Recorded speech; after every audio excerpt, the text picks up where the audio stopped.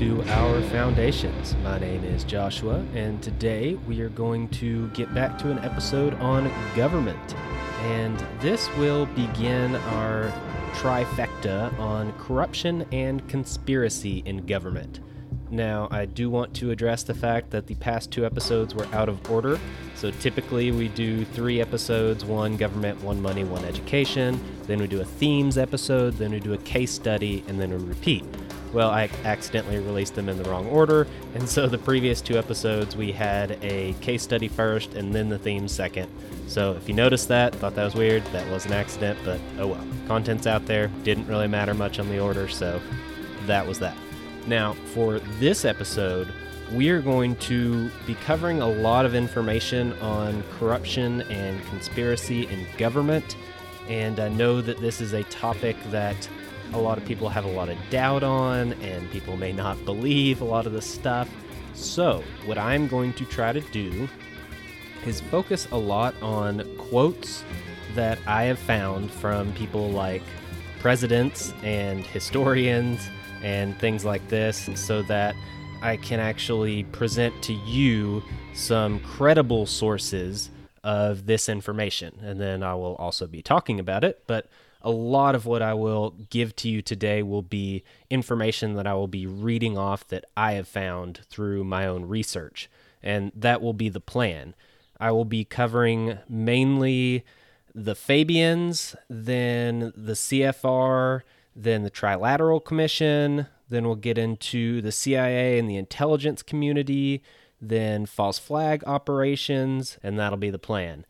But before I get started with all that, I do want to remind you that there is still a t-shirt contest going on. So if you want to participate, look in the show notes. You can go to the Patreon page, or you can go to the Our Foundations website at ourfoundations.podbean.com, and you can find the details there. Pretty much you just interact with the podcast somehow, share it on social media, send me some feedback, whatever you want to do, retweet an episode. It doesn't really matter. Do something, send me an email with your name, and you will be entered into the drawing. Now, I'm going to begin with a congressional report from the 76th Congress. And this was one that I have read the original document, and I've pulled it up, and there is a few sections that I want to read. This is from August 19th, 1940, and it is Jay Thorkelson of Montana that is talking about these things. And I will just go ahead and read what he says here. I'm going to read the first 3 paragraphs that open up this congressional record, and then I'll read a paragraph that comes up in section 2. There's a lot here. I'm not going to get into all of it. He gets into many different articles and papers and books and groups and all this kind of stuff. So you'll get the idea just from the little bit that I will read. So it goes like this, and I quote, "Mr. Thorkelson, Mr. Speaker, in order that the American people may have a clearer understanding of those who over a period of years have been undermining this republic, in order to return it to the British Empire, I have inserted in the record a number of articles to prove this point. These articles are entitled Step Towards British Union, a World State, and International Strife. This is part 1, and in this I include a hope expressed by Mr. Andrew Carnegie in his book entitled Triumphant Democracy. In this he expresses himself in this manner. Let men say what they will. I say that as surely as the sun in the heavens once shone upon Britain and America united, so surely is it one morning to rise, to shine upon, to greet again the reunited states, the British-American Union. This statement is clear, and the organizations which Mr. Carnegie endowed have spent millions in order to bring this about. This thing has been made possible by scholarships, exchange professors, subsidies of churches, subsidies of educational institutions, all of them working for the purpose of eliminating Americanism as was taught once in our schools, and to gradually exchange this for an English version of our history. These organizations were organized to bring about a British Union, a union in which the United States would again become a part of the British Empire. However, this has been upset to some extent by the attempt of the internationalists to establish their own government as an international or world union. And there is, therefore, a conflict between the two. For England wants a British union with America as a colony, and the international money changers want a Jewish-controlled union in order to establish their own world government. Now I'll jump ahead to section 2, where he gets on to the next part I wanted to read. Mr. Speaker, we are now dominated and plagued by various pressure groups that care little or nothing about the United States as long as they can involve us in the present European war. Some of these groups are well known, others remain obscure, but nevertheless very powerful and effective in their insidious attempts to convince the people of this nation that war is impending. These groups are composed of members who are generally classed as the intelligentsia. I shall not question their intelligence, but if one is to judge them by what they have said and done, their intelligence is not being directed for the greater interest of the United States. Aiding these groups, I believe often innocently, are those whom we may take the liberty of calling their tools and servants. So that's it for that report there. I do want to make a comment that through my research, I have not really found any hard evidence about a Jewish banking conspiracy that's worldwide. So that's something that I have seen many times. I've heard it, but I couldn't really find anything about it. I do have this comment here by Thorkelson, and there are specific examples of specific people that are international bankers and Jewish and part of conspiracies and corruption, but not in a broad sense a Jewish conspiracy, if that makes sense. International banking, yes, and we'll get to that in the finance section, and you'll probably hear a little bit of that through today's episode. But the whole Jewish world conspiracy, I have not been able to back up. But everything else he said is backed up. If you listened, hopefully you have listened to all the episodes in order, because it's a chronological podcast that builds upon each episode. So hopefully you've done that. But a few episodes ago, when we did the Cecil Rhodes Roundtable, the Society of the Elect, that was the goal, if you remember, of that society, was to bring together America and Britain under one union and then to rule basically the whole world. And then that did seem to shift over time into just a one world government in general, with mainly America or Britain at the head of it. And so not much of a difference, but it originally was a little more patriotic of reuniting Britain and America, and then turned into more of a focus on the world government. Now you can see from the congressional report that I just read, he identified these as two separate movements, and they probably were at the time, and that was a competing issue more than likely, or it was the same deal working from two different fronts in a more Fabian strategy. I honestly don't know. And you are going to have to think for yourself on this episode, because a lot of the things that I'll read and a lot of the things that I'll talk about, you'll get perspectives from different people, from different sides, from different views, and you're going to have to figure it out, because like, for example, if you would have taken everything that I just read, then you would believe that there is a worldwide Jewish conspiracy of Jewish bankers to take over the world. And that's not necessarily true. At least I don't believe so, and my research hasn't found that. But maybe you do more research and find something that I haven't found. I don't know. But the same could be true of other aspects of this. However, you will get the theme. These are all credible resources here and people that I'm citing from.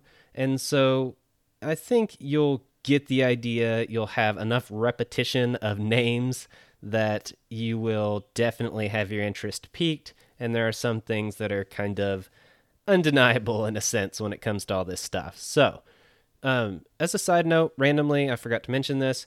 I've mentioned in previous episodes recently that there are chicks, baby chicks, little chickens, that are living now in the same place that I record this podcast. So when you hear the chirping, that is our little chickens that have taken over my recording space. And hopefully that doesn't annoy you too bad. Hopefully they're not too loud, but just as a caveat, let you know, heads up, there might be some chirping, and just enjoy it. It won't last too long. They're going to go outside soon. So moving on. The first thing I want to do is read basically a whole series of quotes that I have found that introduce the idea of conspiracy and corruption in government from very credible resources and gives you a good overall view of this. So I will start off with some presidents. Let's go with Woodrow Wilson. He said, "We have come to be one of the worst ruled, one of the most completely controlled and dominated governments in the civilized world. No longer a government by free opinion, no longer a government by conviction and the vote of the majority, but a government by the opinion and duress of small groups of dominant men. We stand in the presence of a revolution, which will come in peaceful guise." And then Wilson also said, and I quote, "Since I entered politics, I've chiefly had men's views confided to me privately. Some of the biggest men in the United States in the field of commerce and manufacture are afraid of something. They know that there is a power somewhere so organized, so subtle, so watchful, so interlocked, so complete, so pervasive that they better not speak above their breath when they speak in condemnation of it." Then to the next president. This is a famous speech given by President John F. Kennedy. And this section of it goes like this, and I quote, "The very word secrecy is repugnant in a free and open society, and we are, as a people, inherently and historically oppressed to secret societies, to secret oaths, and to secret proceedings. Our way of life is under attack. Those who make themselves our enemy are advancing around the globe. No war ever posed a greater threat to our security. If you are awaiting a finding of clear and present danger, then I can only say that the danger has never been more clear, and its presence has never been more imminent. For we are opposed around the world by a monolithic and ruthless conspiracy that relies primarily on covert means for expanding its sphere of influence, on infiltration instead of invasion, on subversion instead of elections, on intimidation instead of free choice, on guerrillas by night instead of armies by day. It is a system which has conscripted vast human and material resources into the building of a tightly knit, highly efficient machine that combines military, diplomatic, intelligence, economic, scientific, and political operations. Its preparations are concealed, not published. Its mistakes are buried, not headlined. Its dissenters are silenced, not praised. No expenditure is questioned. No rumor is printed. No secret is revealed." And again, that was John F. Kennedy. So moving from a president to a president's wife, we have Edith Roosevelt.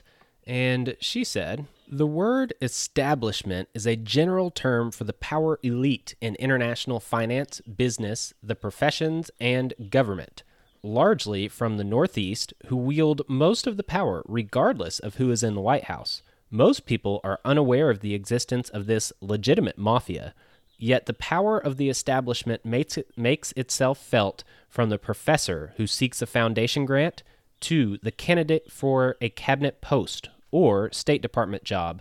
It affects the nation's policy in almost every area." She later said, "What is the establishment's viewpoint? Through the Roosevelt, Truman, Eisenhower, and Kennedy administrations, its ideology is constant, that the best way to fight communism is by a one-world socialist state, governed by experts like themselves. The result has been policies which favor the growth of the superstate, gradual surrender of United States sovereignty to the United Nations, and a steady retreat in the face of communist aggression." The next quote will be from a New York City mayor from 1922. His name was Hylan. And this is a very good quote here, where he gave a speech condemning basically the same things everybody else says. He says, and I quote, "The real menace of our republic is the invisible government, which, like a giant octopus, sprawls its slimy legs over our cities, states, and nation. To depart from mere generalizations, let me say that at the head of this octopus are the Rockefeller Standard Oil interests, and a small group of powerful banking houses generally referred to as the international bankers. The little coterie of powerful international bankers virtually run the United States government for their own selfish purposes. They practically control both parties, write political platforms, make cat's paws of party leaders, use the leading men of private organizations, and resort to every device to place in nomination for high public office only such candidates as will be amenable to the dictates of corrupt big business. These international bankers and Rockefeller Standard Oil interests control the majority of the newspapers and magazines in this country. They use the columns of these papers to club into submission or drive out of office public officials who refuse to do the bidding of the powerful, corrupt cliques which compose the invisible government. It operates under cover of a self-created screen and seizes our executive officers, legislative bodies, schools, courts, newspapers, and every agency created for the public protection. Moving on to some new people, we've got Justice Felix Frankfurter from the U.S. Supreme Court for a short quote. He said, "The real rulers in Washington are invisible and exercise their power from behind the scenes." Then we've got one from General Douglas MacArthur. Quote, "I am concerned for the security of our great nation, not so much because of any threat from without, but because of the insidious forces working from within." Then we have one from across the pond. In June 2002, the former royal butler, Paul Burrell, revealed to the Daily Mirror in London that Queen Elizabeth II had told him, quote, "There are powers at work in this country about which we have no knowledge." The next quote will come from H.G. Wells. You will hear his name pop up again. And this is from his book, The Open Conspiracy, where he openly talks about the conspiracy to create a one-world government and basically all the things that he wanted to do. He was actually part of the group, the Rhodes Roundtable Group, Society of the Elect. He was a Fabian. So yes, his name will pop up again. But in his book, he says, and I quote, "The open conspiracy, as consisting of a great multitude and variety of overlapping groups, but now all organized for collective political, social, and educational, as well as propagandist action. They will recognize each other much more clearly than they did at first, and they will have acquired a common name. The character of the open conspiracy will now be plainly displayed. It will have become a great world movement as widespread and evident as socialism and communism. It will largely have taken the place of these movements. It will be more. It will be a world religion. This large, loose, assimilatory mass of groups and societies will be definitely and obviously attempting to swallow up the entire population of the world and become the new human community." He later writes, "The establishment of the economic world state by the deliberate invitation, explicit discussion, and cooperation of the men most interested in economic organization. It is not a project to overthrow existing governments by insurrectionary attacks, but to supersede them by disregard. It does not want to destroy them or alter their forms, but to make them negligible by replacing their functions. It will respect them as far as it must. What is useful of them it will use. What is useless it will efface by its stronger reality. It will join issue only with what is plainly antagonistic and actively troublesome." A later quote is, "The open conspiracy will appear first, I believe, as a conscious organization of intelligent and in some cases wealthy men, as a movement having distinct social and political aims, confessedly ignoring most of the existing apparatus of political control, or using it only as an incidental implementation in the stages, a mere movement of a number of people in a certain direction who will presently discover, with a sort of surprise, the common object toward which they are all moving. In all sorts of ways, they will be influencing and controlling the ostensible government." Again, that was H.G. Wells. The next quote, and this will be our last one for this very long introductory section, this is from Carroll Quigley, which we quoted a lot and used him a lot in the Cecil Rhodes episode. One section, and I believe I also read this in the previous episode, but I'll read it again because it fits very well here. He says, and I quote, "There does exist and has existed for a generation an international Anglophile network which operates, to some extent, in the way the radical right believes the communists act. In fact, this network, which we may identify as the roundtable groups, has no aversion to cooperating with communists or any other groups, and frequently does so. I know of the operations of this network because I have studied it for 20 years and was permitted for 2 years in the early 1960s to examine its papers and secret record.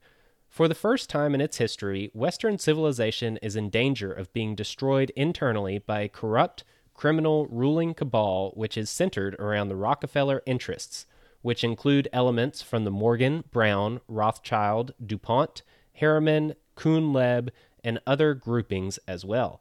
This junta took control of the political, financial, and cultural life of America in the first 2 decades of the 20th century." So you have probably noticed some names that have popped up multiple times. We hear the name Rockefeller multiple times. We have heard about bankers, the international banking community, multiple times. And in this previous quote, he specifically mentions Rothschild and Morgan and Kuhn-Loeb. All these are international bankers. And so we get this idea that there is a group of people or multiple groups that work behind the scenes and really do pull the strings of governments and of whole societies and nations, and that even leaders, heads of state, admit that this is the case. And a lot of them are fairly uncomfortable with this, which is totally understandable. So let's get into some of these specific groups, and we are going to start with the Fabians. I have discussed the Fabians before. I think it was in the Modern Political Theory episode. I'm not positive on that, but you should be at least aware of who the Fabians are, so I'm not going to go into detail about that. But basically, their goal is to create a worldwide socialist state, and that's what they're trying to do and have tried to do from the beginning.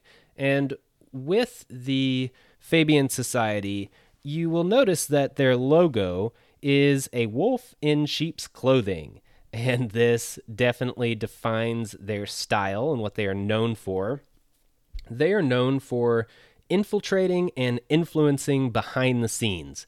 They want to get in and get into different influential parts of a government and get in on both sides of that government. Like in America, you've got the Democrats and Republicans. They would want people that both are on the Democratic side and on the Republican side. And then they work from within to push the initiatives that will gradually bring a nation and a people towards their ultimate goal of having a one world socialist government.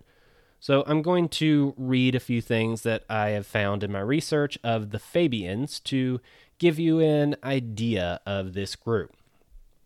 Fabian Society members included H.G. Wells, George Bernard Shaw, Sidney Webb, Beatrice Webb, Annie Besant, Graham Wallas, Tony Blair, and Australia's Prime Minister Julia Gillard.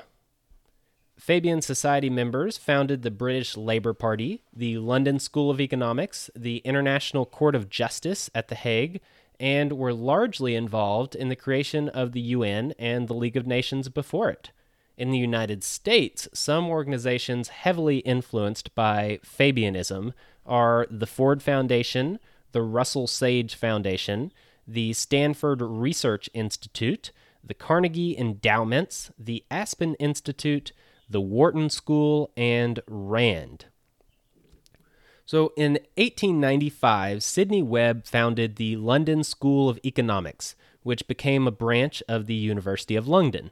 Among its major contributors were the Rockefeller Foundation, the Carnegie United Kingdom Trust, and the Mrs. Ernest Elmhurst, the widow of J.P. Morgan partner Willard Straight, who founded the socialist magazine New Republic. Later in 1899, the Fabian Essays, which is the most noted work on socialism, was written by 7 influential members of the society and edited by George Bernard Shaw. George Bernard Shaw has an interesting quote that I would like to read. He said, and I quote, "Under socialism, you would not be allowed to be poor. You would be forcibly fed, clothed, lodged, taught, and employed, whether you liked it or not. If it were discovered that you had not character and industry enough to be worth all this trouble, you might possibly be executed in a kindly manner. But whilst you were permitted to live, you would have to live well." So, yeah, that's their goal. We have this world socialism, and they have an influence in many probably institutions that you recognize: London School of Economics, the Wharton School, Rand, Ford Foundation, lots of different things, the League of Nations, the UN, International Court of Justice, all these different groups. And you, again, see the connections between the Rockefellers and the Morgans. And we see the Carnegies. I don't know if they've come up yet, but they definitely will continue to come up over the next few episodes. And again, we see the same names, the same people, all working behind the scenes with roughly the same goal: this one world socialist government, pretty much, with, of course, these elite and intelligent people that are experienced enough to run it, because they should. That's what they believe.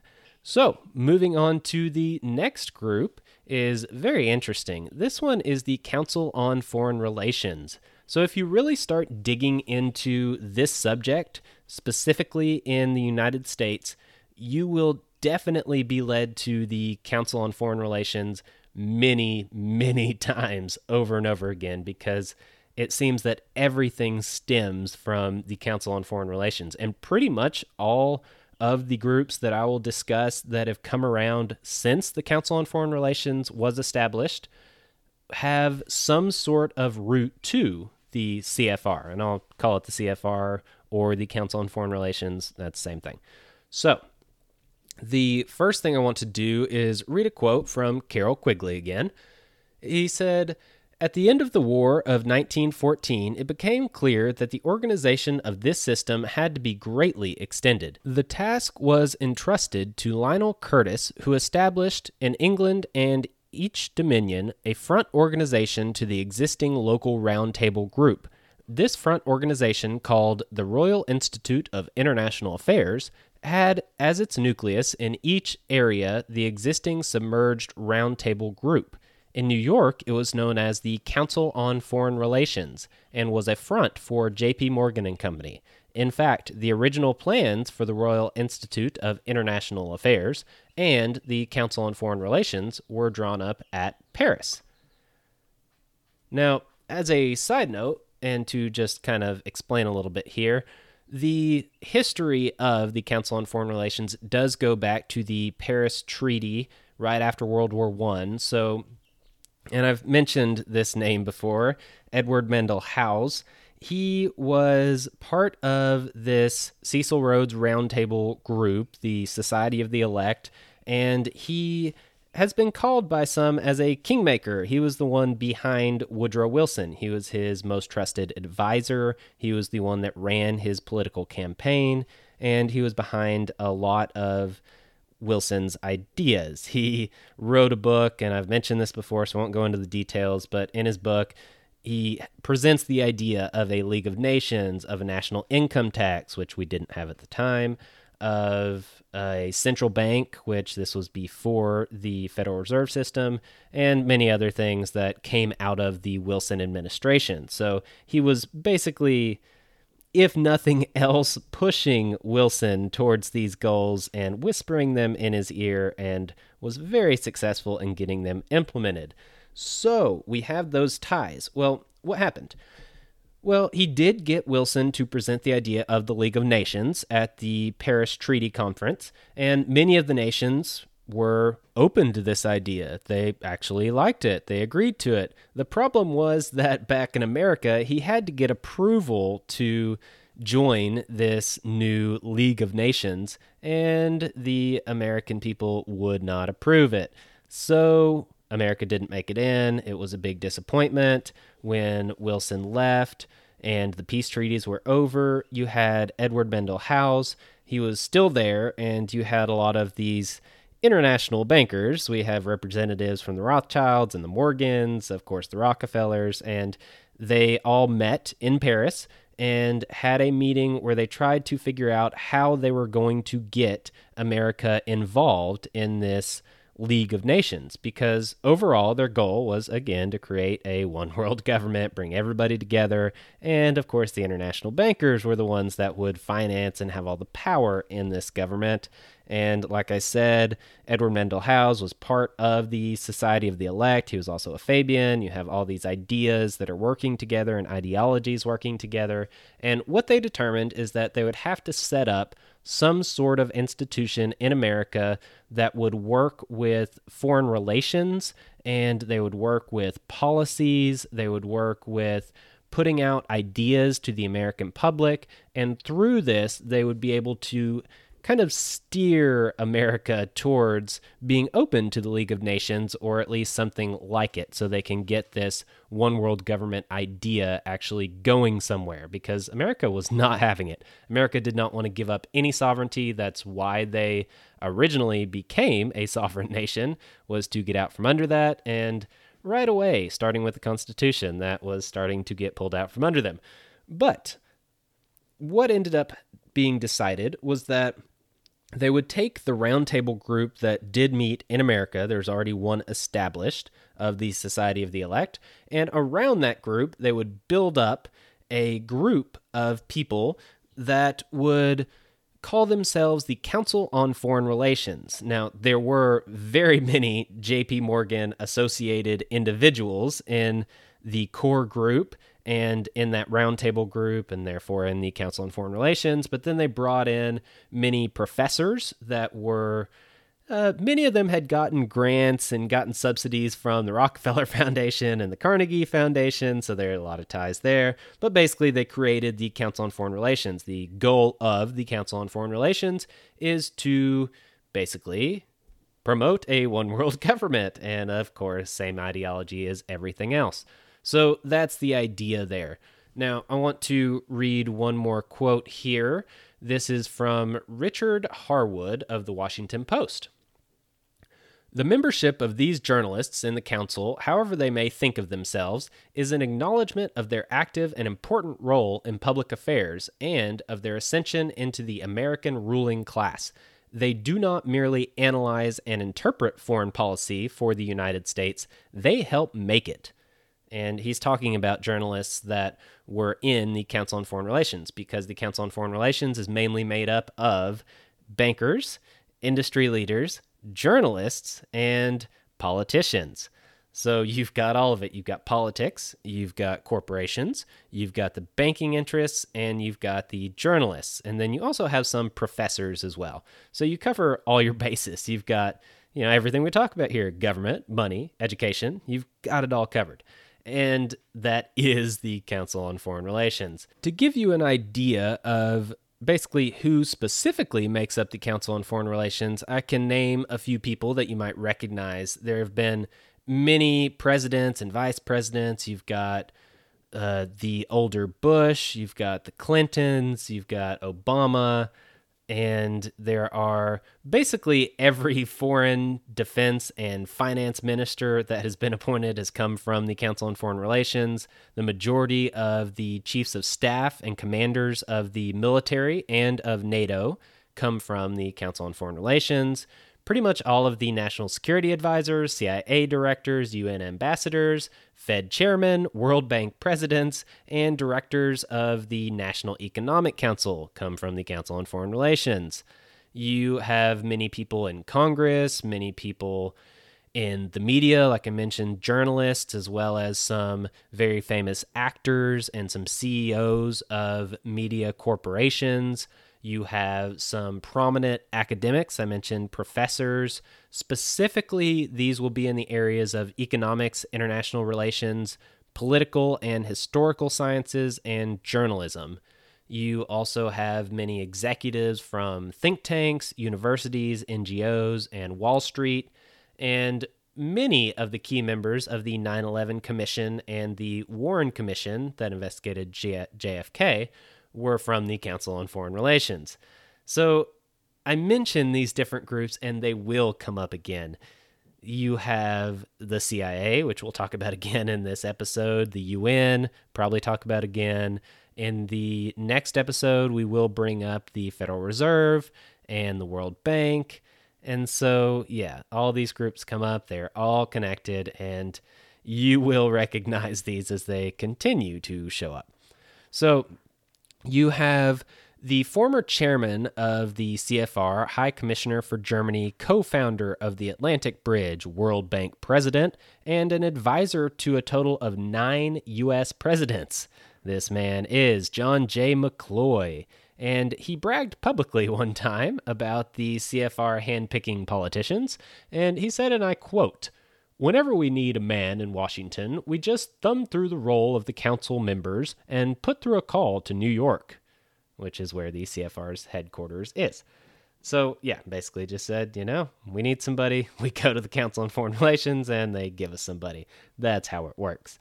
Hillary Clinton made a comment in July of 2009. She said, "We get a lot of advice from the council, so this will mean I won't have as far to go to be told what we should be doing and how we should think about the future."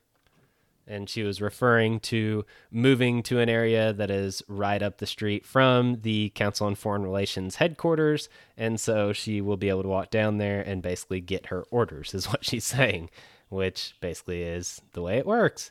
The Clintons, as I said, were members as well.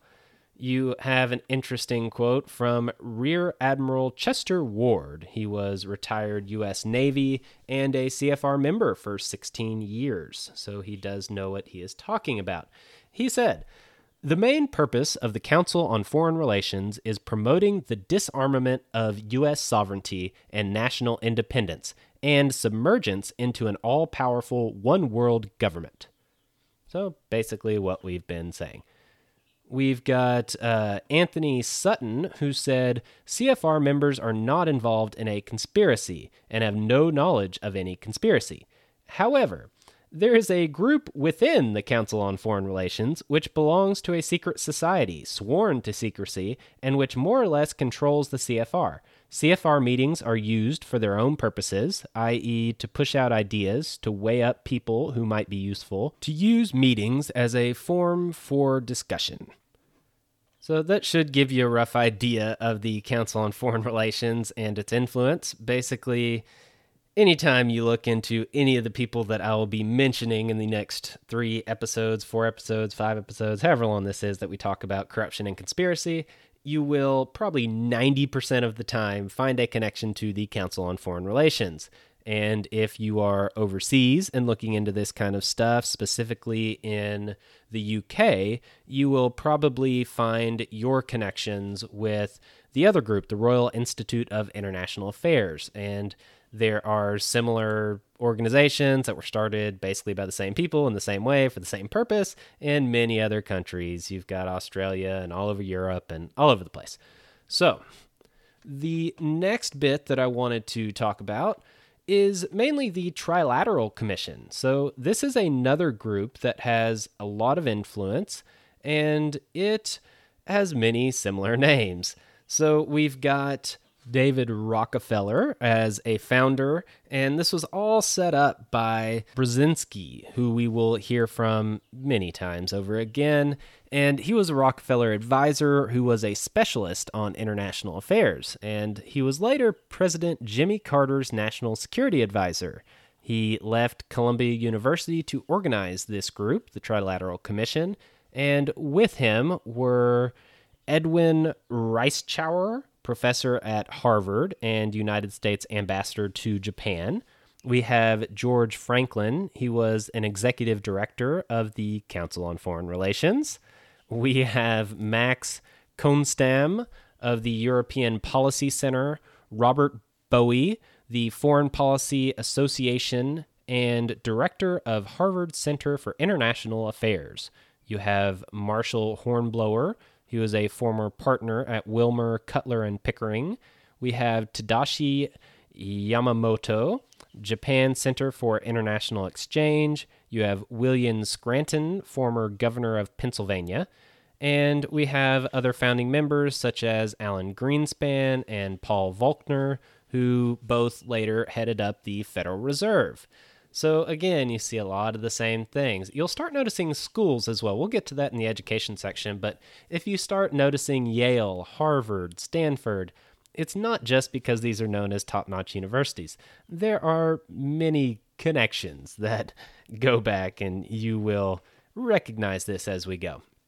So I want to read another fairly long section that I found when I was doing research. I couldn't really bring out any specific quotes, and it just made more sense to go ahead and read it so that you get the full idea. This does go beyond just the Trilateral Commission, but it covers all the stuff we're talking about here, and so I'm just going to read this whole bit because it was very good. It was written by James Perloff, and I will just go ahead and start.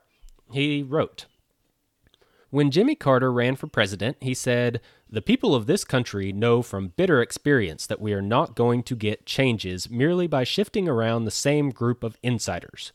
And top Carter aide Hamilton Jordan promised, 'If after the inauguration you find Cy Vance as Secretary of State and Zbigniew Brzezinski as head of national security, then I would say we failed, and I'd quit.' Yet Carter selected Vance as Secretary of State and Brzezinski as National Security Advisor, and the same group of insiders had been shifted around, and Jordan did not quit. Carter's administration was dominated by members of the Trilateral Commission, which had been founded by Brzezinski and David Rockefeller. In 1980, when Ronald Reagan was campaigning against Carter, he protested, 'I don't believe that the Trilateral Commission is a conspiratorial group, but I do think its interests are devoted to international banking, multinational corporations, and so forth. I don't think that any administration of the U.S. government should have the top 19 positions filled by people from any one group or organization representing one viewpoint. No, I would go in a different direction.' Yet, after his election, President Reagan picked 10 trilateralists for his transition team and included in his administration such trilateralists as Vice President George Bush, Defense Secretary Caspar Weinberger, U.S. Trade Representative William Brock, and Fed Chairman Paul Volcker. Yet the entire North American membership of the Trilateral Commission has never numbered much over 100. Roosevelt added that this group's goal is, quote, 'a one-world socialist state governed by experts like themselves.' David Rockefeller, the longtime chairman and now chairman emeritus of the CFR, acknowledged the role of the establishment in trying to lead America in the one-world direction in his 2002 book, Memoirs. For more than a century, ideological extremists at either end of the political spectrum have seized upon well-publicized incidents such as my encounter with Castro to attack the Rockefeller family for the inordinate influence they claim we wield over American political and economic institutions. Some even believe we are part of a secret cabal working against the best interests of the United States, characterizing my family and me as internationalists, and of conspiring with others around the world to build a more integrated global political and economic structure. One world, if you will. If that's the charge, I stand guilty, and I am proud of it." So again, that was David Rockefeller himself. Despite what Americans were told, the post-war Marshall Plan was not invented by General George Marshall, though he did announce it in a 1947 Harvard commencement speech. The Marshall Plan was dreamed up at a CFR study group with David Rockefeller as its secretary. Marshall was simply selected to announce the plan because, as a general, he would be perceived as politically neutral and help garner bipartisan congressional support for the plan. Unknown to the public, Marshall Plan funds were circuitously routed by John J. McCloy, appointed U.S. High Commissioner to Germany, to Jean Monnet, founder of the Common Market, which evolved into today's European Union, a microcosm of world government. McCloy returned home to become chairman of the Council on Foreign Relations in 1953. The tragic Vietnam War was run almost entirely by CFR members. William P. Bundy of the CFR drafted the Tonkin Gulf Resolution before the now discredited Tonkin Gulf incident even took place. Bundy's father-in-law, Dean Acheson of the CFR as well, as a leader of a senior team of advisors nicknamed the Wise Men, persuaded Lyndon Baines Johnson to dramatically escalate the war beginning in 1965, and Secretary of Defense Robert McNamara, also CFR, helped develop the Rules of Engagement, e.g. preventing the Air Force from attacking critical targets, that guaranteed the war's disastrous prolongation. This generated a huge slide to the left among American college students. When Bundy left the State Department, David Rockefeller appointed him editor of the CFR's journal Foreign Affairs, and McNamara, one of the leading architects of the Vietnam War debacle, became president of the World Bank. Republican Senator Barry Goldwater called the commission David Rockefeller's newest cabal and said, "It is intended to be the vehicle for multinational consolidation of the commercial and banking interests by seizing control of the political government of the United States." Jimmy Carter was a member of the commission, handpicked to be president after meeting with Brzezinski and Rockefeller at the latter's Tarrytown, New York estate. Carter filled his administration with CFR members and trilateralists. Indeed, Brzezinski noted in his memoirs that, quote, all the key foreign policy decision-makers of the Carter administration had previously served in the Trilateral Commission. So that is the end of the article by James Perloff that I wanted to read. Just a few comments here. You do see the Council on Foreign Relations pop up quite a bit. We mainly have the Trilateral Commission. You heard many names that you probably recognize: George Bush, Paul Volcker, just all kinds of them, Rockefeller and Brzezinski. You heard John J. McCloy again, Barry Goldwater, just all kinds of people that you're going to continue to hear over and over again. He mentions the Marshall Plan, which a lot of those funds did end up going to what became the European Union, and that whole debacle was pretty corrupt, but that would take a whole episode to go over that, and we are not getting into that. But research that if you're interested. That's very interesting how those funds were actually used and who they went through. We also have the Vietnam War mentioned in the Gulf of Tonkin incident, and I will probably mention that again later on in this episode when we talk about false flags. I will just briefly mention that again. So, we basically have the same story. And I will go ahead and do a few more much shorter quotes. So let me read just this brief description from Wikipedia of what the Trilateral Commission is. It simply says that the Trilateral Commission is a non-governmental, non-partisan discussion group funded by David Rockefeller in July 1973 to foster closer cooperation among Japan, Western Europe, and North America. Now, this is what it is on the face of it. Now, I looked up who was part of the Trilateral Commission, who was running it for each one of these groups, and I did that right before this episode. I did not find that research anywhere in my research, so I just looked it up myself and found that there were some connections that seemed to jump out right away that were very easy to find. I just clicked on the three names, and of course there were connections. So we have currently Jean-Claude Dragé. Please forgive me as I mispronounce many of these names, but he is the French representative of the European side of things, and he was the president of the European Central Bank, the governor of the Bank of France. He was on the board for the Bank for International Settlements. And I know we haven't talked about these much, but once we get into the financial episode, I guess next episode, you will hear me talk about central banks and the Bank for International Settlements. Those will come up, I guarantee you. So that is the European person. The person on the side of the United States is Megan L. O'Sullivan, and she was the Deputy National Security Advisor. She was also a member of the Council on Foreign Relations. So, both of those, as we get into the intelligence community as a whole, there are many connections there, and she was there as well as CFR. We then have the Japanese representative, Yasuchika Hasegawa, and he was the vice president and later the president and later on the board of a large pharmaceutical company.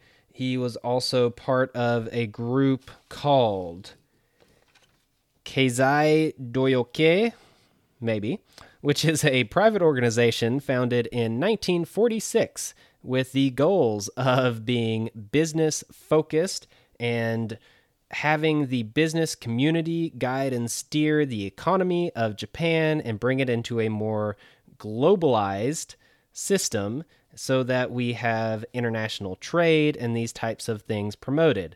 So although I don't know much about this group, I don't really know anything about the group. I tried to look it up, couldn't really get much information. A lot of it's in Japanese, so I didn't go there. But just the fact that it was created shortly after the war, same as many of these other groups, and the goal is basically globalization and world trade, has a lot of ties here to the other themes. So again, I don't know about this group, I don't know about this man, but we do have a connection with a giant international pharmaceutical company and this group focused on international business. So yeah, they all kind of tie in together with these same ideas and ideologies, of course.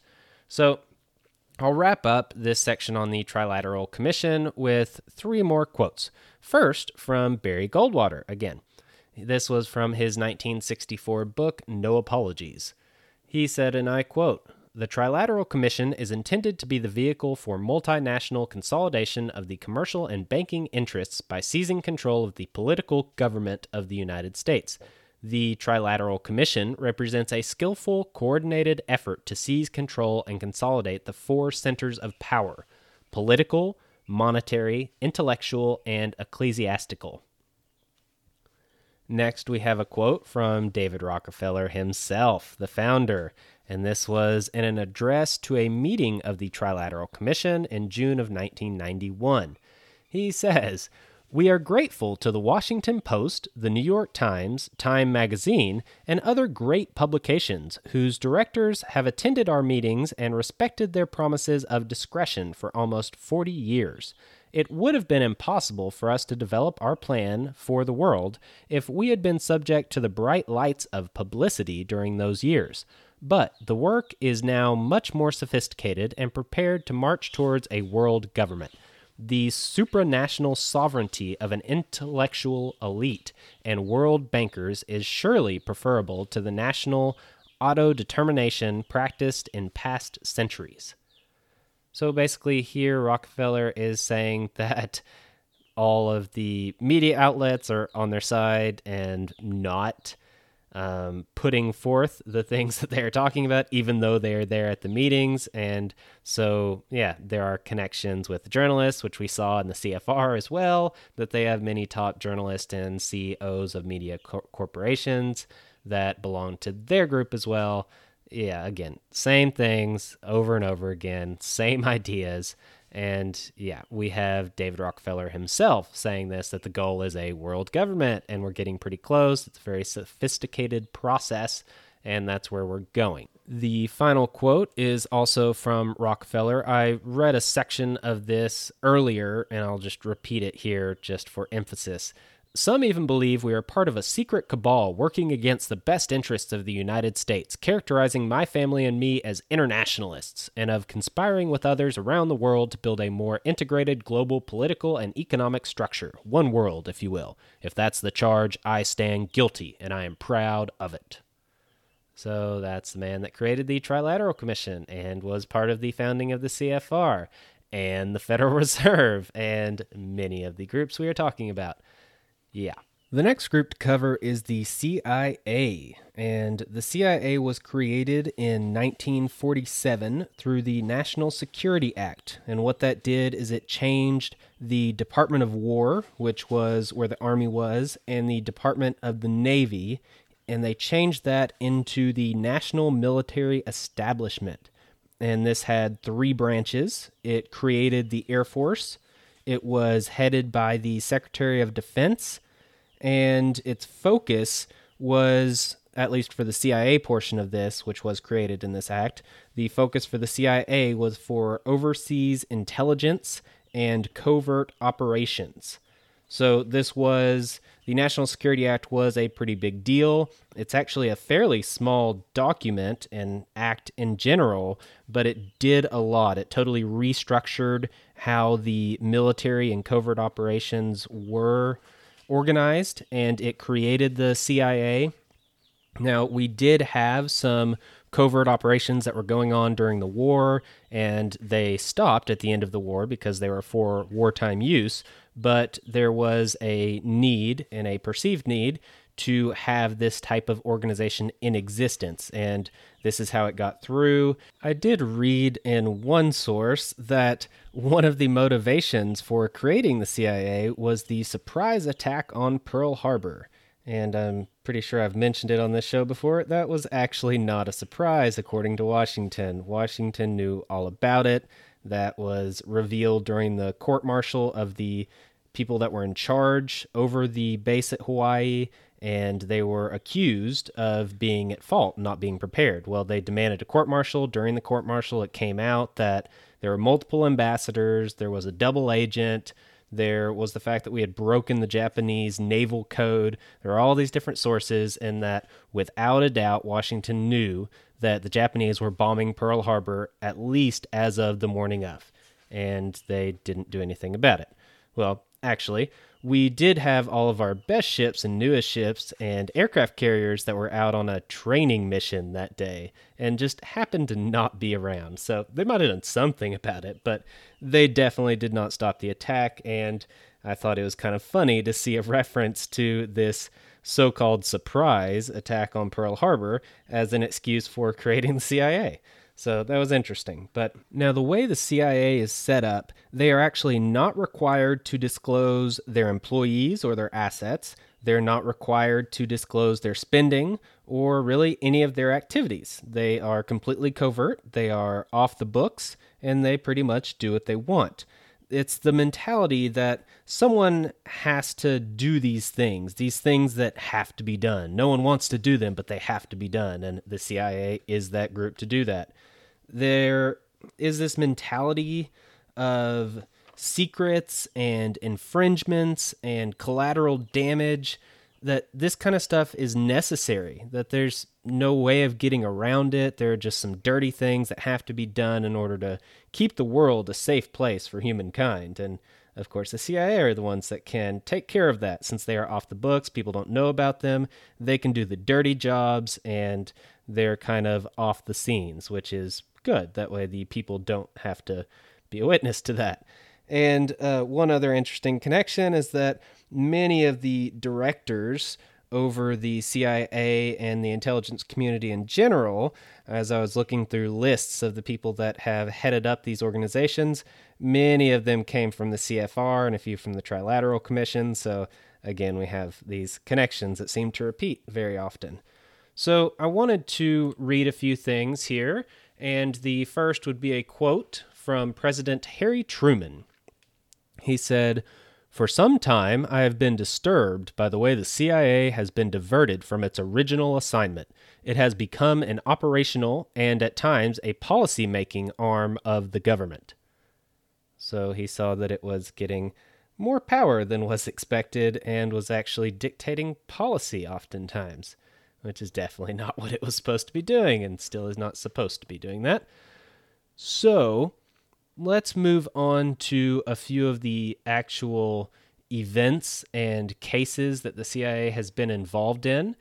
I was not able to get a detailed list of regime changes. That was my first go, But I ended up finding 67 cases of the CIA doing a regime change in another country. And so obviously I'm not going to cover 67 cases of regime change, but we have done it all over the world and it happens all the time.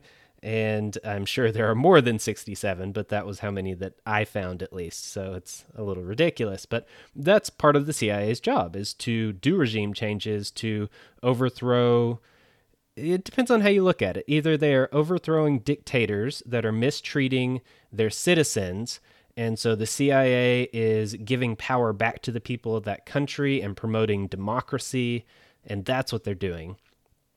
Or you could say that the CIA is ousting a head of state that is not very friendly with America or might be friendly with America's enemies, and so we oust them and put in somebody that is friendly to our causes. And that is a legitimate reason as well. They're probably both have some weight and have some influence. So the first thing I want to mention is about money and how they deal with money. And I have one example here that I found an article about the National Endowment for Democracy. And this one was fairly interesting. I'll just go ahead and read a section of this article. It says, in 1983, the National Endowment for Democracy was set up to, quote, support democratic institutions throughout the world through private non-governmental efforts. The president for the endowment at the time, Carl Gershman, said, quote, we should not have to do this kind of work covertly. It would be terrible for democratic groups around the world to be seen as subsidized by the CIA. We saw that in the 60s, and that's why it has been discontinued. We have not had the capability of doing this, and that's why the endowment was created. And Alan Weinstein, who helped draft the legislation that established the National Endowment for Democracy, said in 1991, quote, a lot of what we do today was done covertly 25 years ago by the CIA. So, in effect, the CIA has been laundering money through NED. In multiple ways, NED meddles in the internal affairs of numerous foreign countries by supplying funds, technical know-how, training, educational materials, computers, faxes, copiers, automobiles, and so on, to selected political groups, civic organizations, labor unions, dissident movements, student groups, book publishers, newspapers, other media, etc. NED typically refers to the media it supports as independent, despite the fact that these media are on the U.S. payroll. So that was an interesting case of basically the CIA funneling money through an organization called the National Endowment for Democracy, which sounds really good. It sounds like they would do good things for the world and spread democracy to these poor people that are getting oppressed by their horrible dictators. And yeah, it turns out that a lot of it is just basically laundered CIA money to influence certain groups and factions and countries. Another interesting quote I found about the CIA. This one's from writer Eula Biss. In the case of Pakistan, the CIA actually used a fake vaccination campaign to try to locate Osama bin Laden. So now vaccination is associated with espionage. And that was another incident with the CIA.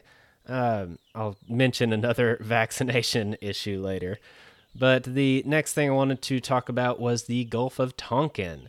So when the Vietnam conflict was in its infancy, we did have ships that were in those waters. And what happened to escalate and get us to send a lot of troops to Vietnam was something called the Gulf of Tonkin incident. I listened to an interview from a pilot that was there at the time, and he was flying in the air at the time that he heard guns going off and the radio start lighting up. And the ship was reporting being attacked by the Vietnamese. And so this pilot flew around and tried to find the enemy ships that were firing on his men to take him out or at least damage this enemy ship. Well, as he flew around, he couldn't find them, and he kept radioing back, what's the coordinates, where are they? And he couldn't really get any straight answers and never found them. So he flew back to the ship, landed, he said he went inside, and there were a lot of the commanding officers that were on the ship, and they kind of had a weird look, a little bit of a smirk on their face, and basically told him not to worry about it. You know, you're done with your duty, you can go back to your bunk. And so he did, and when he woke up the next morning, he was told that we are now at war and we're going in. And he said, why? What happened? And they looked at him and were like, well, we were attacked yesterday, and so we got to go in. And that was an interesting account. He actually ended up being a POW in Vietnam and then wrote a book afterwards when he got out and revealed this information.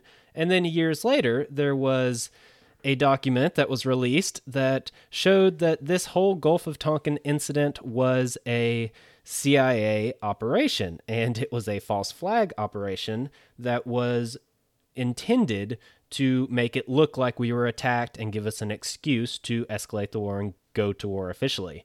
And that's what it was, and that was official, and that was declassified. I mentioned false flag operations. I've mentioned that multiple times. I've never defined that, so if you're not quite sure what a false flag operation is, it's just the idea that an event, usually some sort of violent event, occurs, but it is made to look like it was perpetrated by someone that it wasn't. So basically, in this example, the U.S. made it look like the Vietnamese attacked them, and in reality, nothing happened. So that was kind of a false flag scenario in a way. Oftentimes, something actually does happen, and it is then just blamed on a different country or a different group and used as an excuse. This is why Germany invaded Poland in World War II. They used the excuse that they were attacked by some Polish soldiers and they crossed over the line. And so in order to defend Germany, they had to invade pretty much. And it turned out that that was actually a false flag operations. That was the Germans that were responsible for that, not the Polish. And they used it anyway as an excuse, and that's why they went in. So this happens a lot. There are many records of this, and we'll go on to mention a few more. But first, I want to get back to doing a few quotes. So let's do one by Dwight Eisenhower about the military-industrial complex as a whole. He said, and I quote, "Now this conjunction of an immense military establishment and a large arms industry is new in the American experience. The total influence, economic, political, even spiritual, is felt in every city, every state house, every office of the federal government. We recognize the imperative need for this development, yet we must not fail to comprehend its grave implications. Our toil, resources, and livelihood are all involved. So is the very structure of our society. In the councils of government, we must guard against the acquisition of unwarranted influence, whether sought or unsought, by the military-industrial complex. The potential for the disastrous rise of misplaced power exists and will persist." So he gives the warning of this growing military-industrial complex. He's seen that there is this large armaments industry that has come up. It didn't used to exist, but now it does. He does see there's a need for arms, but he's warning that this does have a huge impact on society as a whole, on the government, and he's warning that we need to keep our eye out for this. Now, another quote I want to mention is an interesting one. This is from Hermann Göring, and he was a German politician, military leader, and leading member of the Nazi Party. He was actually the founder of the Gestapo and the head of the Luftwaffe. He went to trial after the war, and during his trial, this is a little bit of the transcript of what was said there. And this is Göring speaking first.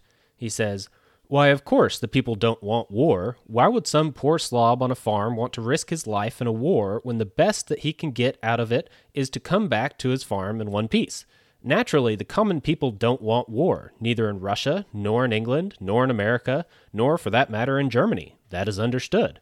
But, after all, it is the leaders of a country who determine the policy, and it is always a simpler matter to drag the people along, whether it is a democracy or a fascist dictatorship, or a parliament or a communist dictatorship." And then the person that is interviewing him, Gilbert, says, quote, "There is one difference. In a democracy, people have some say in the matter through their elected representatives, and in the United States, only Congress can declare wars." And then back to Göring, quote, "Oh, that is all well and good, but voice or no voice, the people can always be brought to the bidding of the leaders. That is easy. All you have to do is tell them they are being attacked and denounce the pacifists for lack of patriotism and exposing the country to danger. It works the same way in any country." So he kind of reveals how things work here, that the leaders are the ones in charge. They're the ones that decide whether or not a nation goes to war, and the people can kind of be led like sheep. All they need is an excuse. And that is where false flag operations usually come into play. This is the excuse. He mentions that you just have to tell them they're being attacked. Well, that's what a false flag operation is. That is showing an example of, hey, we were attacked here. And then you use that as the excuse to retaliate and to do something about it. And the people are dragged right along willingly because they want revenge, or they are scared and want security, or whatever it is that you stimulate in the people of a nation. And so they go right along with it. Now I'm going to go back to a few specific examples, and these are all different articles and reports and cases specifically that talk about different false flag operations and CIA activity. So I'm just going to read through them. There's a few of them here, and you can listen in on some of the things that the CIA is a part of. This first example is from 1962. The proposals called for the CIA or other U.S. government operatives to commit acts of terrorism against American civilians and military targets, blaming them on the Cuban government and using it to justify a war against Cuba. The plans detailed in the document included the possible assassination of Cuban immigrants, sinking boats of Cuban refugees on the high seas, hijacking planes, blowing up a U.S. ship, and orchestrating violent terrorism in U.S. cities. Several other proposals were included within Operation Northwoods, including real or simulated actions against various U.S. military and civilian targets. The operation recommended developing a communist Cuban terror campaign in the Miami area and in other Florida cities and even Washington. The proposals were rejected by John F. Kennedy. The desired result from the execution of this plan would be to place the United States in the apparent position of suffering defensible grievances from a rash and irresponsible government of Cuba, and to develop an international image of a Cuban threat to peace in the Western Hemisphere. So Operation Northwoods was a plan that was never enacted, but it did get through the Department of Defense and the Joint Chiefs of Staff, and the CIA was involved, and it went through pretty much every single branch and person all the way up to the president before it got denied, and Kennedy said, no, we're not going to do that. But it did involve many things, as you heard me read there. There's blowing up planes and attacking U.S. cities and doing terrorist operations and blaming it all on Cuba and using that as an excuse to go in. That is a false flag operation. And these documents were later declassified, and so this is not conspiracy theory. This is fact. This did happen. At least these plans were drawn up, and they made it all the way to the president's desk. Now, violence is not the only way that the CIA works and influences things and deals with problems and instigates issues. I want to read a quote from Nick Colither. He is a historian of the CIA at Indiana University, and he said, quote, "In a situation where principle and loyalty don't work, money is sometimes the only tool the CIA can use to get cooperation." And that is something that they do a lot. They do use money and facilitate deals and business and things like that in order to motivate certain political leaders and groups to do what they want them to do. If they can get a group to make a bunch of money through maybe drug deals or something, then maybe they could convince that group to try to overthrow the government locally there and go into power. Then that group would be more friendly to U.S. matters and would probably have an open ear to specific CIA agents that they had been in contact with the whole time. Let me read another event here. The next example does cover drug trade. I'll go ahead and read the report here, or a little excerpt. Larry Collins' sources alleged that, quote, "During the Vietnam War, U.S. operations in Laos were largely a CIA responsibility. The CIA's surrogate there was a Laotian general, Vang Pao, who commanded Military Region 2 in northern Laos. He enlisted 30,000 Hmong tribesmen among the surface of the CIA. These tribesmen continued to grow, as they had for generations, the opium poppy. Before long, there were unproven allegations that it was a mafia family from Florida, had established a heroin drug refinery lab in Region 2. The lab's production was soon being ferried out on the planes of the CIA's front airline, Air America. So that's an interesting one, dealing with drugs. The next one. In October 2013, two former federal agents and an ex-CIA contractor told an American television network that CIA operatives were involved in the kidnapping and murder of DEA covert agent Enrique Camarena because he was a threat to the agency's drug operations in Mexico. According to the three men, the CIA was collaborating with drug traffickers moving cocaine and marijuana to the United States and using its share of the profits to finance Nicaraguan Contra rebels attempting to overthrow Nicaragua's Sandinista government. A CIA spokesman responded, calling it ridiculous to suggest that the agency had anything to do with the murder of a U.S. federal agent or the escape of his alleged killer. Now, another mention of the Contras in this next one. And this comes from an investigation that was headed up by John Kerry. The 1989 report was known as the Kerry Committee Report. And the report concluded that, quote, "It is clear that individuals who provided support for the Contras were involved in drug trafficking. The supply network of the Contras was used by drug trafficking organizations, and elements of the Contras themselves knowingly received financial and material assistance from drug traffickers." And so the next one, that's a little later, in 1996, Gary Webb wrote a series of articles published in the San Jose Mercury News, which investigated the Nicaraguans linked to CIA-backed Contras who had smuggled cocaine into the U.S., which was then distributed as crack cocaine into Los Angeles and funneled profits to the Contras. His article asserted that the CIA was aware of the cocaine transactions and the large shipments of drugs into the U.S. by the Contra personnel and directly aided drug dealers to raise money for the Contras. Now, you see there are many connections here to the Contras and the CIA, and that is a very big, very in-depth story that spans a long time period and many different operations, lots of drug smuggling and money laundering. And if you really get into it, you can get all the way to the Clintons and the Bushes, and it gets very interesting. But basically, there is definite CIA involvement with the Contras, and they were involved in the drug trafficking. I also read an interview with a pilot that did fly drugs, and he admitted he flew drugs knowingly from Nicaragua to the U.S., and it was under the CIA operations there. And so because of that, he was able to fly a small plane directly to the U.S., not have to go through customs or anything, and that's how they smuggled the drugs in. So that was kind of interesting. Now, the next one is also a very interesting one. This is Project MK Ultra. And I'll go ahead and read the summary here.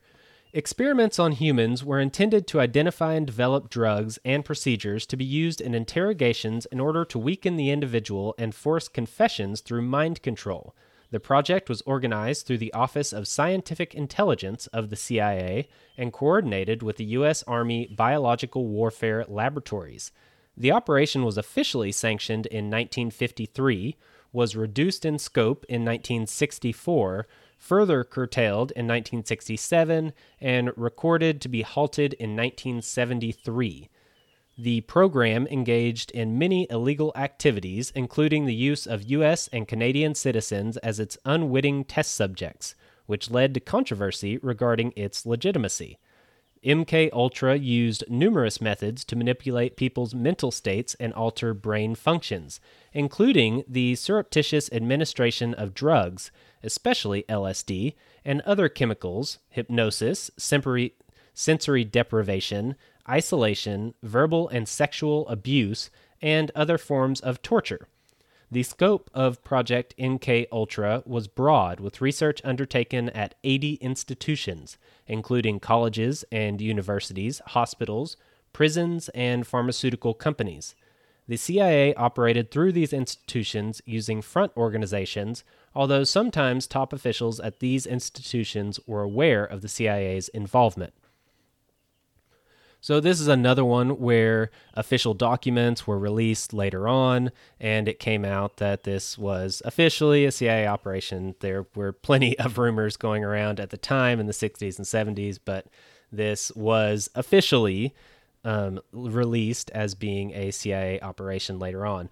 One interesting little note that I saw is that part of the documents that now exist and were released include a letter from one of the scientists that was operating under the CIA, and he was writing to, I think it was another scientist, and he mentioned that they had a project where they were able to control a dog through a brain implant by remote, and were able to make it run, stop, and turn on command. That may give you an idea of the broad scope of the experiments, but you heard that they were doing plenty of horrible things to people, not always willingly, things like sexual abuse and torture and injecting them with LSD and all kinds of stuff. So that was the next one. The final specific operation that I wanted to go over is that of Operation Gladio. And Gladio is a code name for the clandestine stay-behind operations of armed resistance. And this came out through some investigations in Italy over some car bombings, some terrorist bombings. And through this investigation, it was revealed that there was a clandestine unit that had been armed and trained by NATO, and it was operating doing terrorist activities. And when they looked into this even further, I believe it was a local sheriff at first that started looking into this, and it turned into, a very big deal. But they further found out that there were secret armies in more than 15 different countries, mostly in NATO territories and some in neutral territories. So I've got an account here from historian Daniel Genzer, and he says, Secret Army Command Center, labeled Allied Clandestine Committee, was set up in 1957 on the orders of NATO's Supreme Allied Commander in Europe. This military structure provided for significant U.S. leverage over the secret stay-behind networks in Western Europe, as the Supreme Allied Commander in Europe, throughout NATO's history, has traditionally been a U.S. general who reports to the Pentagon in Washington, and is based in NATO's Supreme Headquarters, Allied Powers, Europe. According to former CIA Director William Colby, it was a, quote, major program. Coordinated by the North Atlantic Treaty Organization, or NATO, these secret armies were run by the European Military Secret Services in close cooperation with the U.S. Central Intelligence Agency, the CIA, and British Foreign Secret Service, Secret Intelligence Service, SIS, also M16. They trained together with U.S. Green Berets, British Special Air Service, and these clandestine NATO soldiers with access to underground arms caches prepared to fight against a potential Soviet invasion and occupation of Western Europe, as well as the coming to power of communist parties. The clandestine international network covered the European NATO membership, including Belgium, Denmark, France, Germany, Greece, Italy, Luxembourg, Netherlands, Norway, Portugal, Spain, and Turkey, as well as the neutral European countries of Austria, Finland, Sweden, and Switzerland. Now, the next aspect of this comes from André Moyen. He is a former member of the Belgian Military Secret Service and of the Stay Behind Network. He said that Gladio was not just an anti-communist, but was for fighting subversion in general. He added that his predecessor had given Gladio 142 million francs, which is roughly $4.6 million, to buy new radio equipment. So it was definitely well supported. The next account comes from Vincenzo Vinciguerra, and he was a far-right terrorist linked to Gladio and currently serving a life sentence for the car bomb murder of 3 policemen.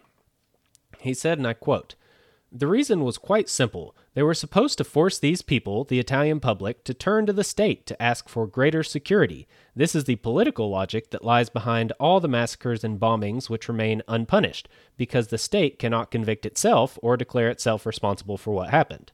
So the man responsible for one of these sets of bombings says that it was something that was done officially by the government, but covertly and behind the scenes, and that is why there were so many other massacres and bombings that were completely unpunished, and there was no one convicted for it, because he said that the state was responsible, and of course they can't hold themselves responsible, and they can't let it get out that they were responsible, and it just happened to be that in this bombing in Italy, this man was caught and someone figured it out and an investigation revealed everything that was going on. And so officially, it has been recognized and admitted that there were these stay-behind armies, that they did get funded and trained, and they were given orders by NATO, by the CIA, by British intelligence, and all this stuff has been admitted by multiple countries. However, as far as I can tell, it hasn't officially been admitted that they were involved with attacks on civilians, except for this specific case in Italy with this car bombing. That is the only official source I can find where it was found that they were responsible for committing acts of terror against citizens. And the idea, at least according to this man, was that it was to bring the civilians to a point where they demanded more security and they wanted more government and more help. And please, state, come save us. And it was the state itself that was doing it. So, yeah, that's kind of the way these things work. Now, I don't want to do any more, really. There were a few others. I'll mention 2 of them very briefly. One was in February 2014. There was a phone conversation that got leaked, and this was between the Assistant Secretary of State Victoria Nuland and the U.S. Ambassador to the Ukraine, Jeffrey Pyatt. And what they do is they discuss a coup in the Ukraine, and they're having a conversation about it. And this recording was leaked by Russia, and it went public and went viral, and plenty of people heard it, and it was released. However, when the news coverage and media coverage came out, it was all about the fact that one of the people, it was this Assistant Secretary of State, Victoria Nuland, had dropped the F-bomb and said, I think, F the EU at one point. And that's what got all the media coverage and all the focus, and the fact that the U.S. was planning a coup in the Ukraine to get someone that was anti-Russia and pro-U.S. in charge and in power, and never really got mentioned all that much, which is usually how these things work. There was the issue similar to this with the Clinton administration, and when there were investigations back in Arkansas for drug trafficking and money laundering, and Clinton's name did come up. He was in charge at the time. He was involved. And as this started to come out, all of a sudden, Monica Lewinsky shows up. And of course, all the media coverage is on Monica Lewinsky. Clinton did get impeached, and it was for Monica Lewinsky. And you pretty much never hear anything else about the money laundering and drug trafficking that he was directly involved in. And one of the Bush brothers was involved with that too, and that didn't really come to anything either. The final one, I'd mentioned another one on vaccines. I don't want to read the whole thing here. I've got it and I was planning on it, but this is long enough. But basically, there's this thing called the Tuskegee Study of Untreated Syphilis in the Negro Male. And this was a study that took place between 1932 and 1972 by the U.S. Public Health Service. And what they were trying to do is figure out how syphilis worked and untreated syphilis, what the results of that would be and the effects of that on a person. And they basically took 600 African Americans And out of those 399 already had syphilis, and 201 did not have it.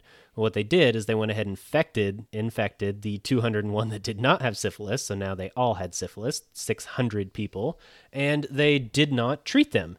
And they didn't tell them that they weren't being treated. They actually told them that they were providing them with free health care from the government. Look at us. We are helping out you poor people. And instead, they were infecting them with syphilis and making sure that they did not receive any treatments. This was even after it was found that there were treatments for the disease, and they were not given any. Penicillin would have basically successfully treated the syphilis, but even after this was found out, they were not given it because the whole point was to study what would happen if they weren't treated. And so this was a very interesting issue. This is something that you may think of when you think of why these crazy anti-vaxxers don't want the government injecting them with government-mandated shots. Well, there is a history, and this is not the only time that the government has, under the guise of free healthcare and mandatory health services, actually done harm to individuals, citizens specifically. Another group that we haven't mentioned much so far is the NSA. So we talked about the CIA, and now I do want to give an example from the NSA. And the NSA is another intelligence agency. They are more focused on data collection, especially cyber nowadays. And there is a very good example that I'm sure many of you have heard of about the NSA spying on American citizens and many others. Well, the way this all started was back before 9/11, shortly prior, there was an operation that was going on where they were developing this project called Operation Thin Thread. And what this was a way to analyze pretty much all communications data. And they had a prototype. It was a working prototype. It was in beta. And one of the very key features of this specific program was that it had built-in privacy protections. So they were not able to see the personal information of American citizens specifically. And if they found links to terrorism or some other investigation and they needed that personal information for their investigation, they would have to get a warrant. And then if they could get that warrant, then they would be able to unlock the encryption for that specific bit of data, and they could get that information. But in general, all of the data was encrypted and there were privacy protocols in place. So it was a constitutional program because it was not infringing on the privacy of any individual citizens and linking specific citizens to any of the data. It was just large metadata with no specific names or identities attached to it whatsoever. So that was the first program. Now, about 3 weeks prior to 9/11, this program was completely shut down. And in its place, the NSA funded a brand new program called Trailblazer. And Trailblazer was pretty much the exact same thing. It analyzed all communications data and it brought all this together, but it had one key feature that was different. And that was that it was lacking this privacy protection protocol that encrypted personal information.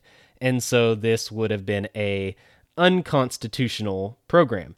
And when this decision was made, there were a few people that spoke out against it. Specifically, William Binney and Thomas Drake were some famous people that spoke out. They were a part of the original program. They were in the NSA, and they spoke up to their superiors about this, saying that it was immoral, that it was completely wasteful, and that they already had a working program. So why are we doing this? And they pretty much got shut down.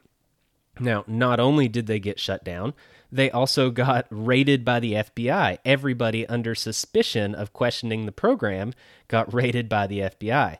Now, there were at least 2 people that leaked some information to the press after they couldn't get anywhere through their superiors and through official channels. And so this just escalated the tensions. There were more raids, there was more harassment, and some people were blacklisted and weren't able to find jobs in their field at all, anywhere.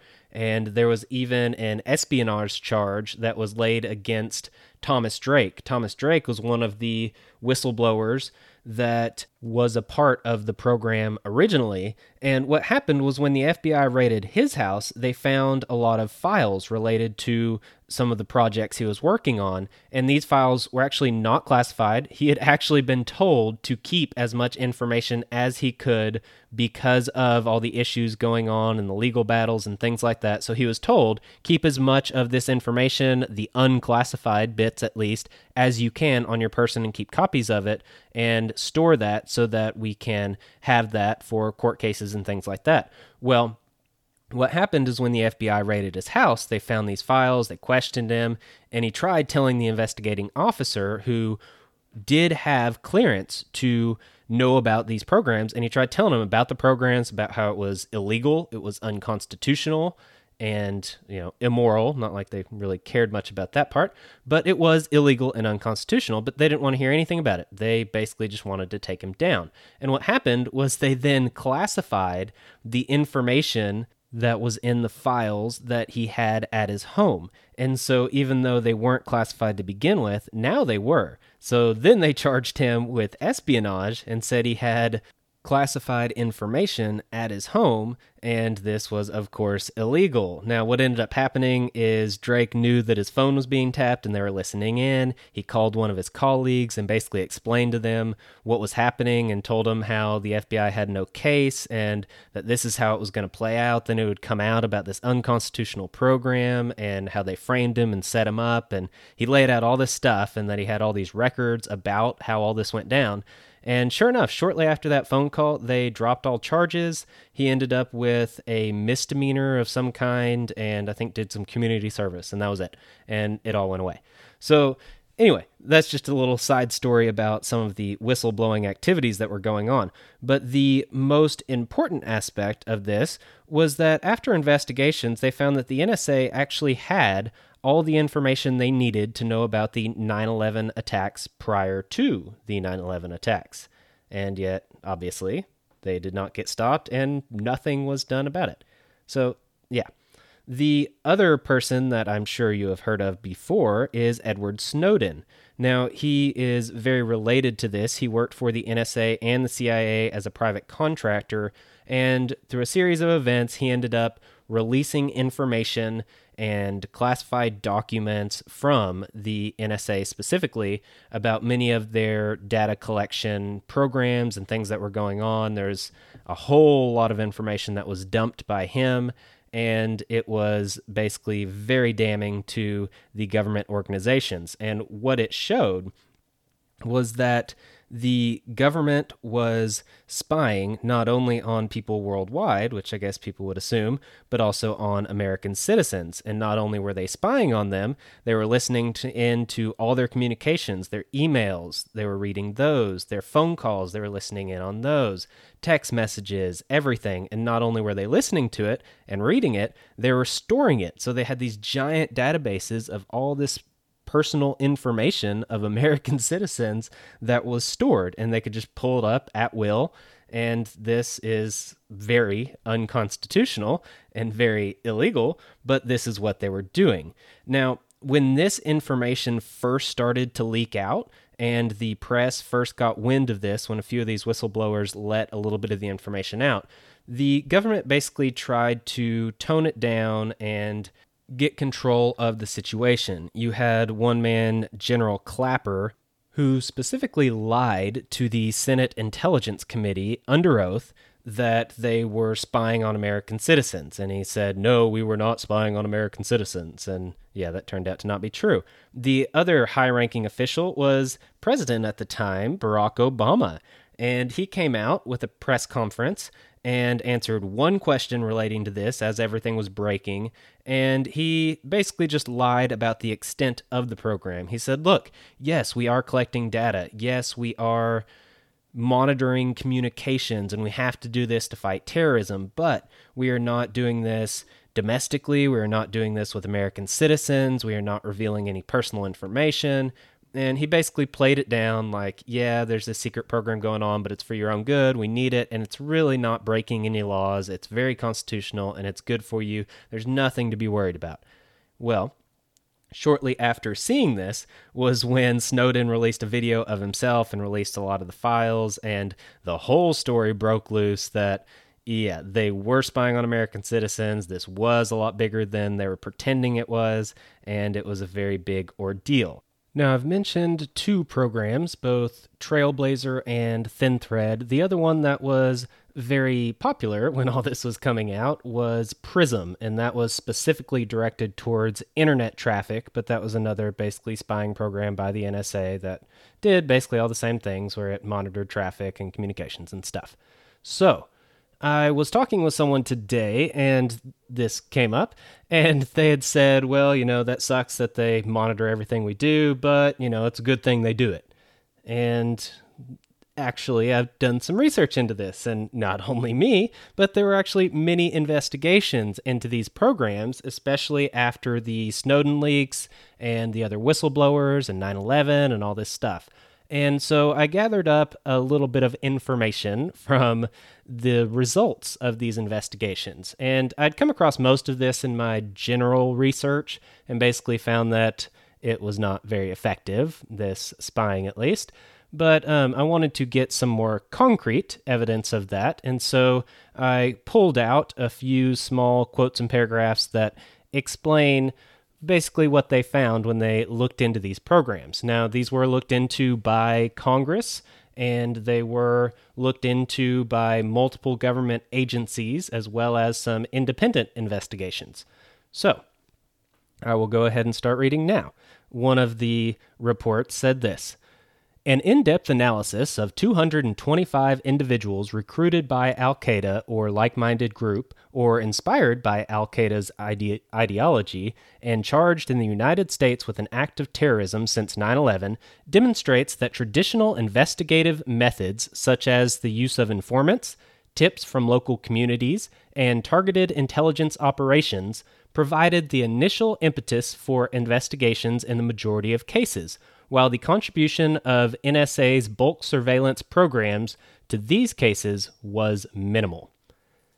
The next section I'll read talks about more of this. It says, Edward Snowden's leaks about the scope of the NSA's surveillance system in the summer of 2013 put government officials on the defensive.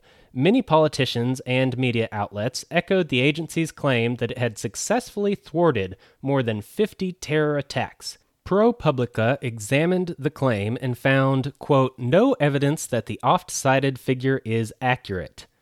And, quote, it's impossible to assess the role NSA surveillance played in the 54 cases because while the agency has provided a full list to Congress, it remains classified. Also, the NSA has publicly discussed 4 cases and just one in which surveillance made a significant difference. That case involved a San Diego taxi driver named Basali Molin, who sent $8,500 to the Somali terrorist group Al-Shabaab. But even the details of that case are murky. From the Washington Post, quote, in 2009, an FBI field intelligence group assessed that Molin's support for Al-Shabaab was not ideological. Rather, according to an FBI document provided to his defense team, Molin probably sent money to an Al-Shabaab leader out of, quote, tribal affiliation and to, quote, promote his own status with tribal elders. Another group of people to cite here are Senators Udall and Wyden, and they said they saw no evidence that the NSA programs had produced, quote, uniquely valuable intelligence. In a joint statement, they wrote, quote, General Alexander's testimony yesterday suggested that the NSA's bulk phone records collection program helped thwart, quote, dozens of terrorist attacks, but all the plots that he mentioned appear to have been identified using other collection methods. And that's all the results that I will read right here, but you get the idea that it is not universally accepted, even according to official government investigations, that these surveillance programs actually do much good. it shows that there may have been one case that they have concrete evidence that these surveillance programs did stop terrorism, and that was this donation of $8,500. But then it turns out that, well, it probably wasn't motivated by terrorist ideologies, so it's a little questionable. Other than that, the millions upon millions of data points that have been collected worldwide as well as on American citizens has not produced any concrete evidence of stopping terrorism or indicting people for criminal activity. So let's wrap up everything we're discussing here today. This has been a long episode. The division of knowledge is fairly important. So for all of these groups and all of these examples, most people involved are not aware of any corruption or conspiracy that's going on at all. Most people involved are just doing what they think is best. They're just doing their job. They're just doing whatever. They are not a part of it. There may be a division of knowledge that lets a few people in on a few specific aspects, but there's only a very small group that is ever going to be in on the whole thing. There is only an extremely small group that is actually in charge of things. And we saw this with the Rhodes Roundtable groups. That's the way they worked. They had circles within circles within circles, and each of the circles didn't really know about the circle above them. And we saw the same thing with the CFR. I read the quote about the guy that was talking about how there is a small group that runs the CFR and they pretty much run everything. And this was an admiral that had been in the CFR for, I believe, 16 years. And he was talking about how most people are not part of this ruling group, but there is a small core ruling group that basically push all the ideologies and all the policies and make all the decisions for the CFR as a whole. And so we see that this division of knowledge really helps. And with that, leverage is something we've discussed before, where all you need is a few key positions. You need a few key people, a few key events, a few key motivations, and you can really have a huge impact on whatever it is you are trying to have an impact on, usually society as a whole, but that is done through certain groups and companies and things like that. And you can leverage money is a very popular one. We talked about the crony capitalism and getting contracts and things like that, and the military-industrial complex that we heard a quote from a president on. Money is often something that's used. We see leveraging of politics as well, where you have issues like the green movement for the timber industry. That's a political issue. You've got things like gay rights. That is a political issue. And you have heard many companies that have been praised and many that have been vilified for how they treat homosexuals and transgender people and that kind of stuff.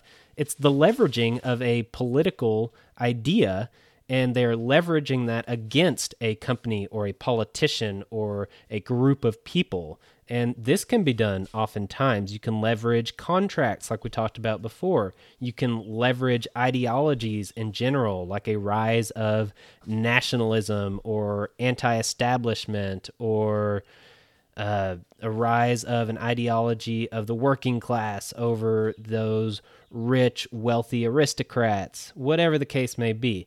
All you need is this leverage. The positions on a board of directors is a good example where if you can get maybe 3 seats on the board of a major international corporation, you can control major aspects of that corporation by just having 3 people get on that board.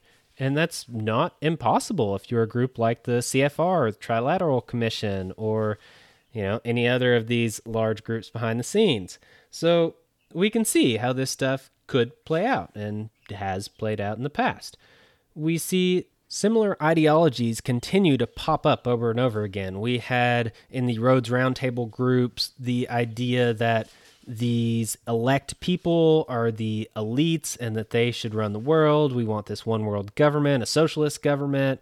They were big on focusing that on America and Britain and getting them reunited and that aspect, which we have not seen repeated. But the overall ideology of a one world government, more of a socialist government with an elite group running things behind the scenes, really matches up with the Fabian strategy of again, a one world socialist government with an elite group rolling things behind the scenes. They want to get in and kind of infiltrate and do things quietly.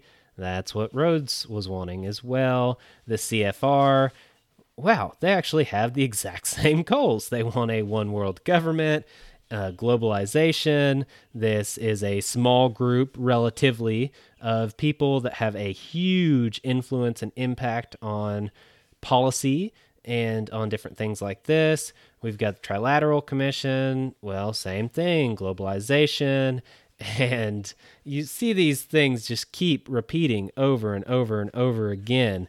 And we are going to continue to see this as we get into the monetary aspect and we get into education as well. You will see these same ideas, these same ideologies, these same individuals and names keep popping up over and over. The Rockefellers, the Morgans, the Rothschilds. You will see this over and over again. And this is just the way the world works. So this is the world we live in. And it is very helpful, beneficial, good to be aware of it, to know how things work, to know who has been behind many of the turning points in society and pushes towards certain ideologies and political movements. You need to be aware of this stuff. And by being aware of it, you are going to be more able to catch things as they come up in the news or politicians giving a speech. You might catch something that you wouldn't have caught before because now you're aware of the background. Now you're aware of some of the things that go on behind the scenes, some of the players behind the scenes, some of the ideologies. You might perk up at the term globalization or the Council on Foreign Relations or the Rockefeller Foundation, or just different terms like this might pique your interest and get you to look into it a little more and a little more critically, knowing this background information and being aware of this. So let's wrap this up with our normal links and announcements. We've got a free t-shirt giveaway. If you participate, all you have to do is interact with the podcast, send me an email, and you will be entered to win a t-shirt. Again, there are not very many people that have been entered, so you have pretty good chances of winning a free t-shirt. So you can do that if you like. You can follow us on Twitter at FoundationsPC. You can send me an email at any time at ourfoundations@protonmail.com. I will read it, and I will get back to you. And I might even include something about it on an episode, depending on what your comments or questions or criticisms or desires are. So feel free to send me an email. Feel free to go to the website. That is ourfoundations.podbean.com. And that's where I have the resources, the different books that I've read and authors that I have gotten resources from and podcasts that I have listened to. Basically, a lot of the resources that I get my information from. I've got an outline for season 1 laid out there. I've got the details on the t-shirt contest. There's all different kinds of stuff on there. You can go to the website. You can stream the podcast from there if that's easier than your podcast player. Speaking of your podcast player, please click the stars. Click however many stars you want to rate this podcast on your podcast player, and that really helps. Giving us a rating is a very big deal, and it is very helpful when there are multiple ratings, and leaving a review is even better. If you want to take a few seconds to write a quick review, that would be very appreciated as well. So I think those are all the different things. If you are willing and able to support financially, then the Patreon page would be the place for that. That is patreon.com/ourfoundations. And there are some benefits there. You get some exclusive content and some different access and more input and that kind of stuff. So check that out if you're willing and able to do so. That would be extremely appreciated, and I do want to say thank you very much for those who have already done so. And that's it. So I'm out of here. Peace. Thank you for listening.